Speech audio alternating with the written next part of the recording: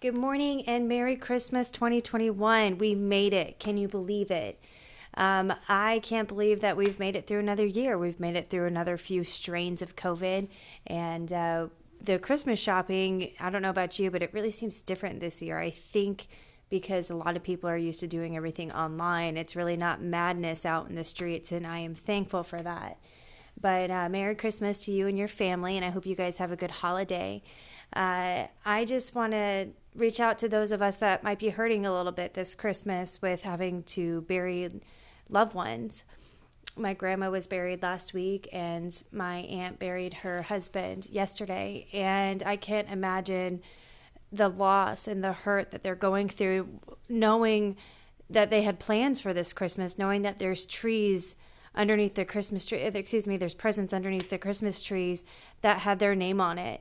And for those of you that have lost someone recently, my heart goes out to you. And I just want to let you know that God's grace is there too. That when this happened, it wasn't an accident or a surprise to God. God already knew, and He has the grace and mercy to hold you. There are times when we feel like there is never going to be a reprieve from that pain that we feel, but my encouragement to you today is just don't quit. Don't quit and just go one more. When you think you can't go one step, just go one more. When you think that you can't make it one more step, then crawl one more step, but don't you give up. There are people around you that are rooting for you. There are people around you that care for you, that love you in ways that you cannot imagine. And your mind right now is so consumed with that darkness and that depression and that loss that right now you don't really believe it. But let me tell you that if you just hold on, there is light at the end of that tunnel. There is someone waiting for you with his arms open wide, and his name is Jesus, and he loves you. And so even when you don't feel it, even when you can't see it, just hold on to him. Just hold on to him. Even if you don't think you're holding on to him, it's that little bit of faith, that mustard seed of faith. And here's a spoiler alert. When that verse is talking about that mustard seed of faith, what that verse is talking about is not how much faith you and I have. It is talking about the person behind the faith.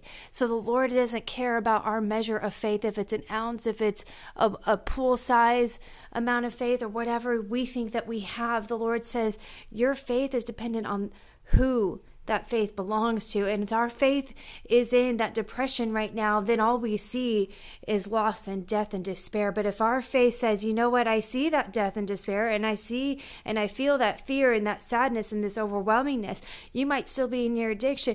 If you're feeling that right now, I get that. But if you can just turn your eyes to Jesus just a little bit and say, Lord, I don't even know you. I don't even know if you still like me right now, but I'm going to put my faith and trust in you. And there is grace for that. There is mercy for that. And the Lord will help you. And you will look back years down the road, and even maybe weeks or days or hours from now, and realize it was him that was holding you.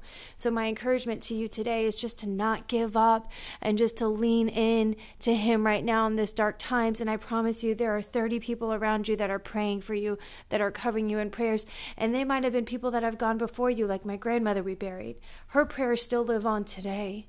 So don't think that just because they're not with you that their prayers aren't still covering you. So I hope you have a great day and have a great Christmas.